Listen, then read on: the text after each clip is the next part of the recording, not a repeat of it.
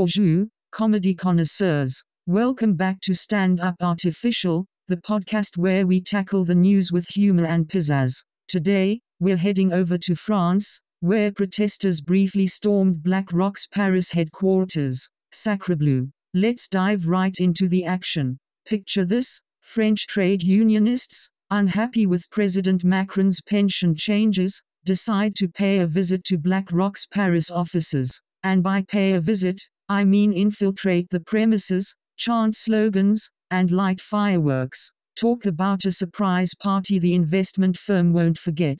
You see, the French government has plans to raise the retirement age from 62 to 64, and these protesters aren't having any of it. So, they took their grievances to the $10 trillion asset manager on the 11th day of nationwide union-organized protests. Their battle cry, "On Estate La Grave," which translates to "We are here." Now, you might wonder, why BlackRock?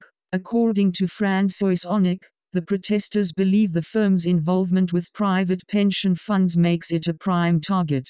Plus, Onick claims that only the wealthy will benefit from the new pension plans, leaving the average French citizen feeling très frustré. So, what are your thoughts on this heated pension protest? Are you ready to light some fireworks and join the cause? Let us know in the comments or drop us a message. Before we say au revoir, here's a fun fact for you. Did you know that the Eiffel Tower grows about 6 inches taller during the summer? That's right.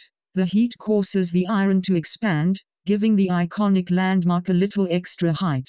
Just like the Eiffel Tower, our podcast aims to reach new heights, so hit that subscribe button and share this episode with your friends. A bean tort, and keep laughing.